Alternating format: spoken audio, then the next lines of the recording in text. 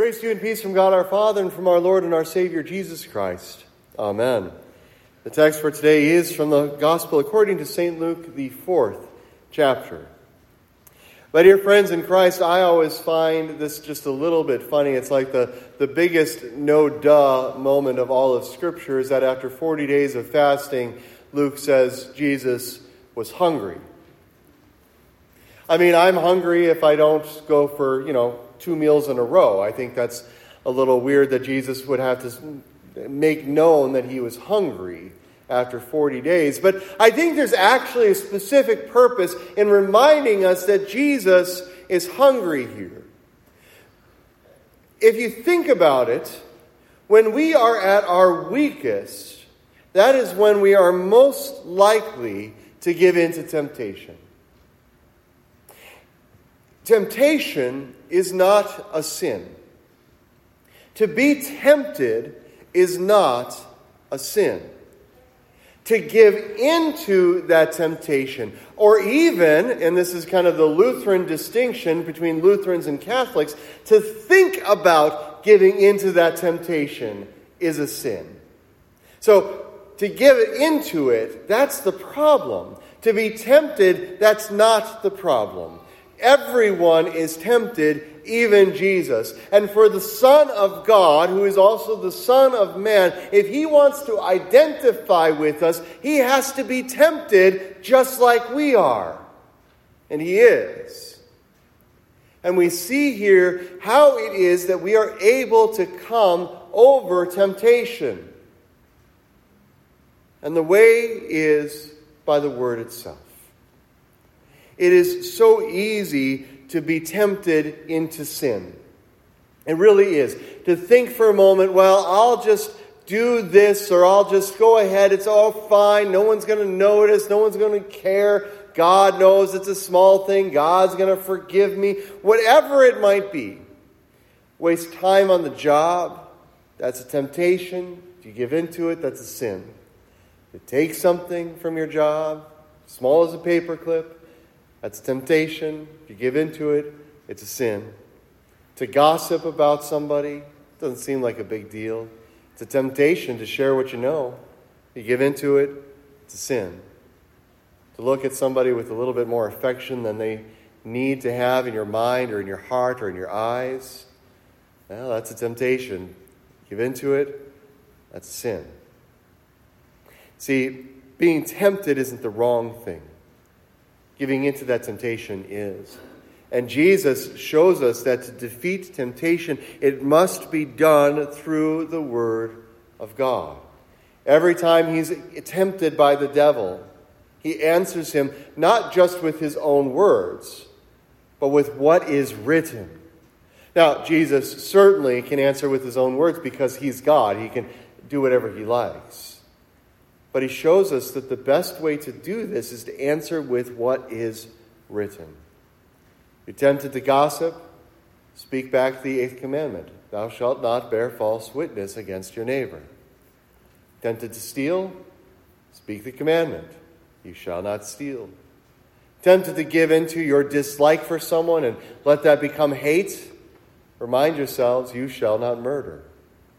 Look at something that your neighbor has with a little too much desire in your heart, a new car, a new snowblower. Remind yourself, you shall not covet your neighbor's house. See, the Word of God is given to you that you might use it. Not just that you know it, that's good, but that you use it. Let it be ingrained into you. Let it be a part of you that you might be able to speak back to the devil and all of his temptations that this is what God wants for me, not what you're giving to me. But it is that Jesus is hungry. The devil waits 40 days for Jesus to be hungry. Doesn't have to wait that long for you, does he? The devil waits 40 days, and he comes to Jesus and he tempts him with 3 things. If you're the Son of God, command this stone to bread. If you are the Son of God, worship me. I'll show you everything. You give me worship, I will give you the nations. If you're the Son of God, throw yourself down off the pinnacle. Because God's not going to let his angels let you go. They're going to catch you. You're going to be fine. And 3 times Jesus answers him with the word of God itself. Man shall not live by bread alone. You shall worship the Lord your God, and you shall not put the Lord your God to the test. Now, just real quick, I always like that third answer that Jesus gives, because it's kind of like, well, Jesus is saying, don't put God the Father to the test in some way to send his angels. But Jesus is actually talking about himself to Satan. Don't put your Lord, your God, to the test. Basically saying, get behind me, Satan. I always like that. Jesus, though, in these 3 temptations, shows us, I think, the 3 primary ways that the devil is going to tempt us. Now, I kind of have a feeling that there may have been more temptations of the devil than just these 3.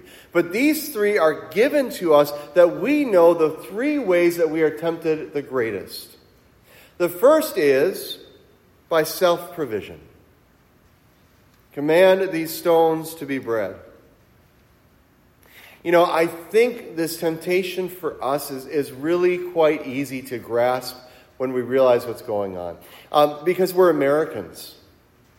And we have this thought in our midst that if we just pull ourselves up by our own bootstraps, then we'll be okay. If we just work hard enough, we're going to be fine. If we just have enough interest in one thing or another, then we'll excel at that. But the reality is that sometimes you try your best and life still stinks. And sometimes you work really, really hard and your boss still hates you. Sometimes you can't do it on your own. And you need the help of your neighbors. You need the help of your community. You need the help of your church. But most importantly, of course we know this, you need the help of your God. Right? Because if it is not for God, then all of our work is in vain. It's true. If God doesn't want you to do something, it's not going to get done. And if He wants you to do something, He will aid and assist you along the way. You may never know that He's doing it, but you should realize where that's coming from. You don't know why it is that things seem to be going so well at work all of a sudden, but maybe it's God working behind the scenes for you. Whether or not you know what He's doing, realize that you are His beloved child and He wants the best for you in this life. He does. He does want the best for you. Not because He promises health and wealth and prosperity, but because He loves you. What father doesn't want the best thing for their child? I heard, I think it was Shaquille O'Neal, was saying that he is not giving his children anything out of all of the money that he has. Because he needs his kids to work. And he needs his kids to value work and not just rely on what their daddy did. Now you go, that seems a little weird, right? Because obviously Shaquille is rich and you would think that he would want... don't get me wrong, he's still providing for his kids, but he's talking about he's not going to start their businesses for them. He's not going to provide all of their housing and cars and stuff like that, all the wants that they have. But I can guarantee you that if any one of his children ends up in trouble, that he's going to be right there with them and helping them to understand how to get out of that. You see, Shaq has a different idea, but I think it's a good idea as to how to prepare his kids for this world. Doesn't mean he doesn't want the best for them. Doesn't mean that he's not going to work to get the best for them. But he's not going to always make it easy. Our God's will is hidden from us. We don't know everything that He's thinking in every situation at all times. We don't get it. And we think, well, if God really wanted the best for me, then He would bless me in such and such a way. Now, that's not the way God works. God knows what is best for you, and there He is providing a way. He's providing what you need. He gives you the air that you breathe, the food that you eat, the family that you have, the friends that you hold. He gives you the shelter that you have, the car that you have. He gives you everything literally in this universe to provide for you so that you could have the best. And the best, of course, that we know in God is eternal life in Christ. And so even if you're not getting the things of this world, He is certainly providing for you through His church, word and sacrament, to bring to you life everlasting. You see, our temptation in terms of making it on our own in this life translates so easily into our temptation to make it on our own in salvation. To take on salvation, to make this, if it's up to me, then I'm going to try to get to heaven as best I can. When I was doing my research for my master's degree, I was looking at whether or not you can test how religious a family is as a unit. Not individually and then kind of add it together, but as the unit, can you test that? No one had ever done that before. And as I was interviewing people, it was very, very interesting because I would ask questions like, well, where do you think you're going to go when you die? And of course, most people that I interviewed would say heaven. And for the Lutherans, everybody had a pretty good idea when I asked the next question, why? Because Jesus Christ has saved me. For almost every other Christian that I interviewed, the answer to that question was, where are you going to go when you die? Well, heaven. Why is that? How do you know that? Because I try to be a pretty good person. What a stupid religion that is. I try to be a pretty good person. Trying isn't going to get you anything. Self-provision isn't going to get you anything. You cannot do this on your own. You can't. Whether it is living in this life to make the bread that you need to eat or saving yourself, you're not going to make it. It's dangerous. Because both ways lead you into the maw of hell. Salvation, certainly, because if you try to make it on your own, if you do this without Jesus, you are never going to add up to the standard of perfection that is demanded from you by the law. And certainly as you try to make it in this life, if you make it on your own, you're going to tick everyone off who's around you, and you're going to upset God because you're not recognizing the fact that He is providing for you. The second way that Satan tempts Jesus, well, is idolatry, right? Now, I love this because I think all of science fiction actually can be taken just from this little sentence that he has here that Luke gives us. He shows him all the kingdoms of the world in a moment of time. Imagine that for just a second. How many kingdoms have been in this world? And how many kingdoms yet are to come in this world? And the devil shows Jesus every single kingdom throughout the world and all throughout history, from the past and all the way to the end. What enormous power the devil has in this. And what an amazing thing it is to be shown such a vision.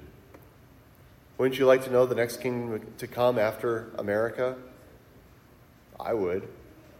I'd like to know when and where, so I can start getting prepared and things like that. But, you imagine if Jesus is king, and literally the king of America, and he's ruling over it, and we can go to him, and he's doing all the things that a king would do, that might make things a little bit easier. And I think Jesus, as he's shown all of these kingdoms, knows that.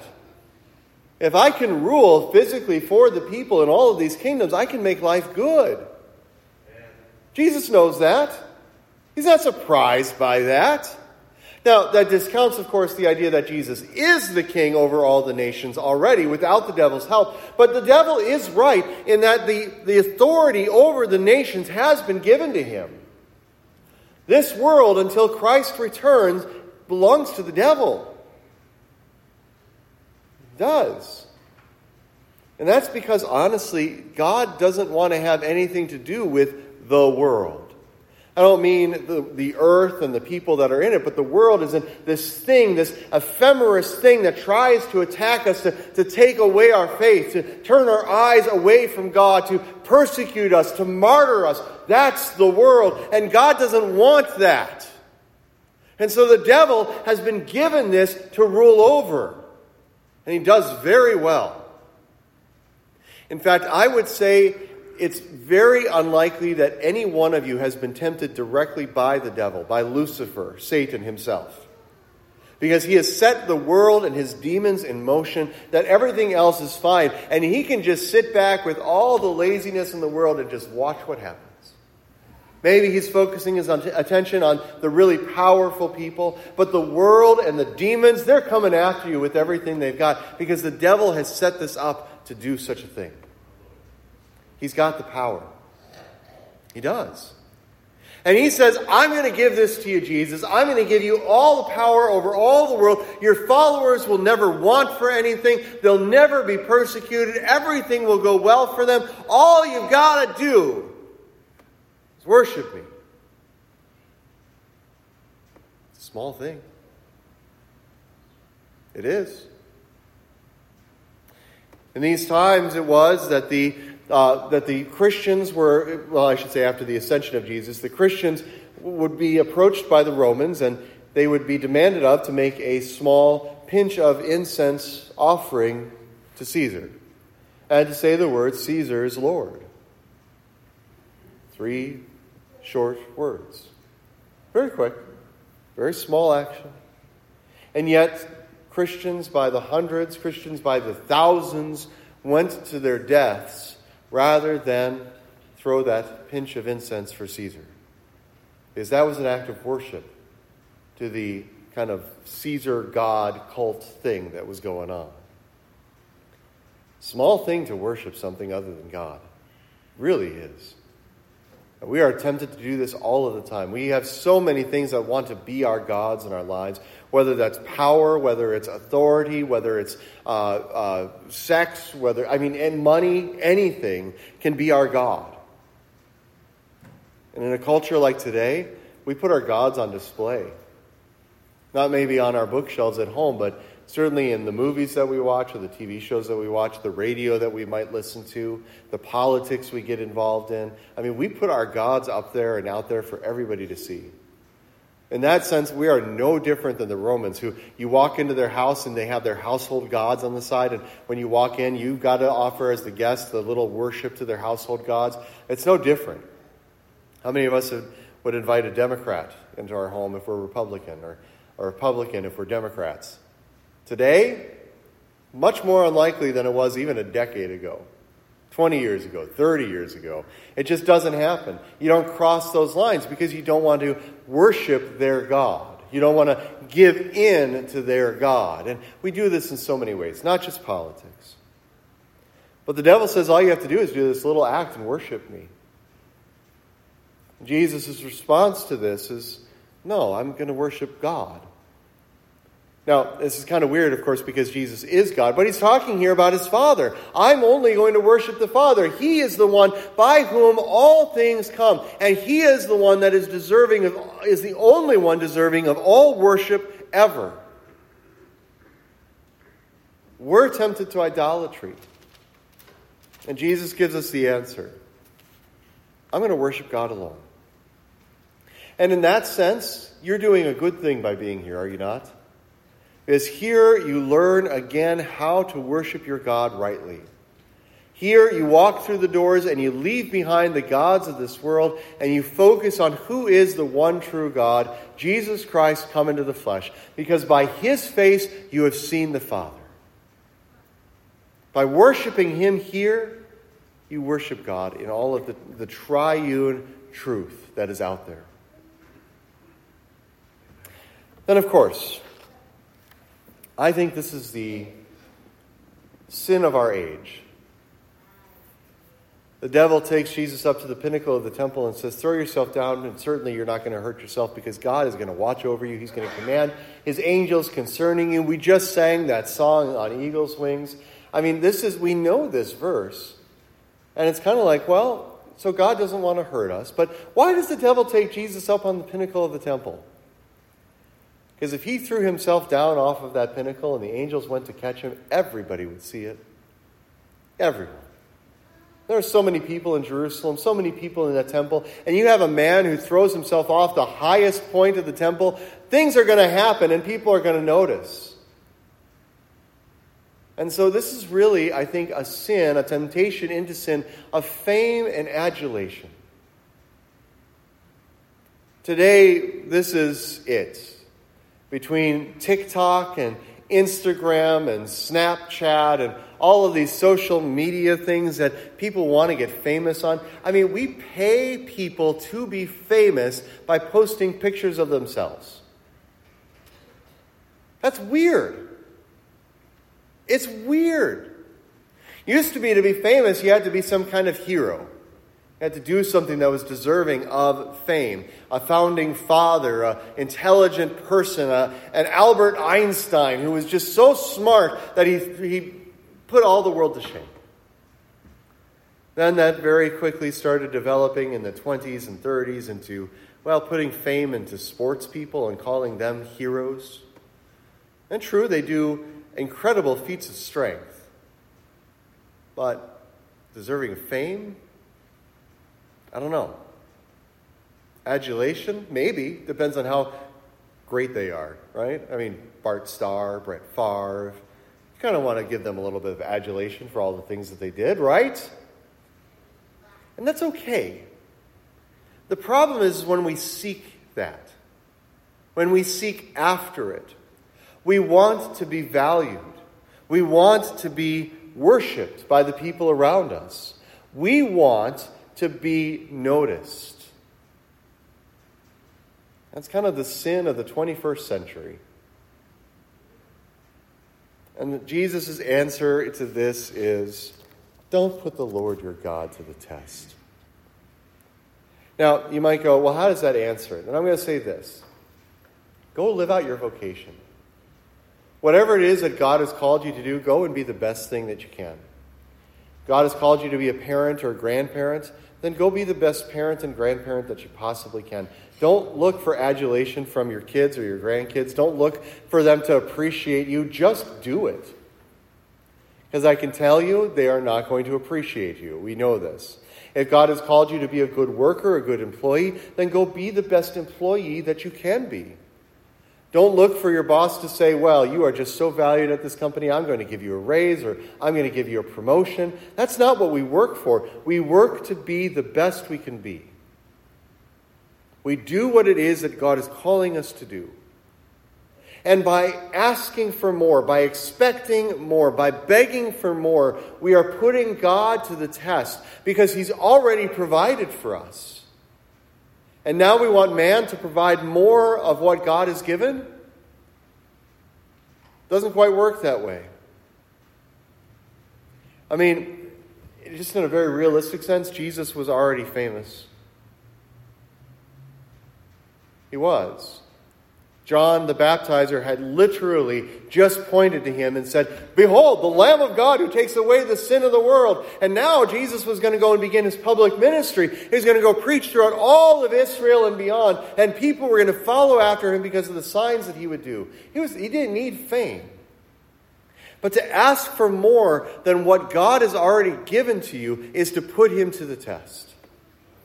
It's different from this self-provision. This is, I want my ice cream and I want the sprinkles and the chocolate chips and the hot fudge and the whipped cream and the cherry on top. Instead of just saying, thank you for the vanilla. Jesus gives us the answer.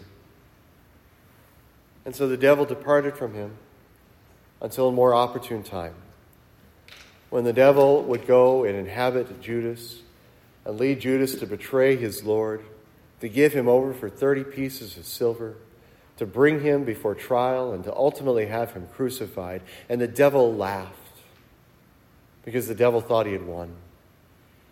I don't know if the devil ever thought that he was going to get Jesus to give in to temptation, but it didn't stop him from trying. And certainly, I don't know if the devil ever thought that Jesus wouldn't rise from the dead, but it didn't stop him from trying. The devil did what he could to stop the work of God in this world. And yet Jesus went to the cross, and that was his plan. His plan to overcome temptation, his plan to overcome sin, all for you, that you might be saved. Yeah, it's true. These temptations are great because they show us how it is that we're to be tempted and how we're supposed to answer the devil. But we do that not because we think it's going to earn us anything in God's eyes, but we do it because we love God and because He loves us. We want to seek out the real answer to temptation, which is to rely on God and not ourselves, to focus back on His Word. We want to do this because we love Him, because He loved us. He loved you so much that He has given you all of the promises of everlasting life. He gave it to the Israelites as they went into that promised land, that picture of everlasting life which is to come for you. And in that you give thanks to your God, just as the Israelites would give thanks to their God for bringing them out of Egypt. You give thanks to your God for taking you out of the world and bringing you into what is good and right and a recreated world. And you do that because of He who died for you. You do that because He has overcome. And know that when you don't overcome your temptation, when you give into it and when you sin, because you will, because Jesus was weak after 40 days, and we're weak all of the time. When you give in and you sin, know that that's a sin for which Jesus also died. He has not left you alone. He has not left you to wander in the desert for 40 days or 40 years, but instead is with you every step of the way, constantly reminding you of what He's won for you, constantly reminding you of the forgiveness that He gives to you, constantly reminding you that He has overcome sin, death, and the devil for you. In Jesus' name, amen. Now may the peace of God, which passes all human understanding, guard your hearts and your minds in Christ Jesus our Lord. Amen.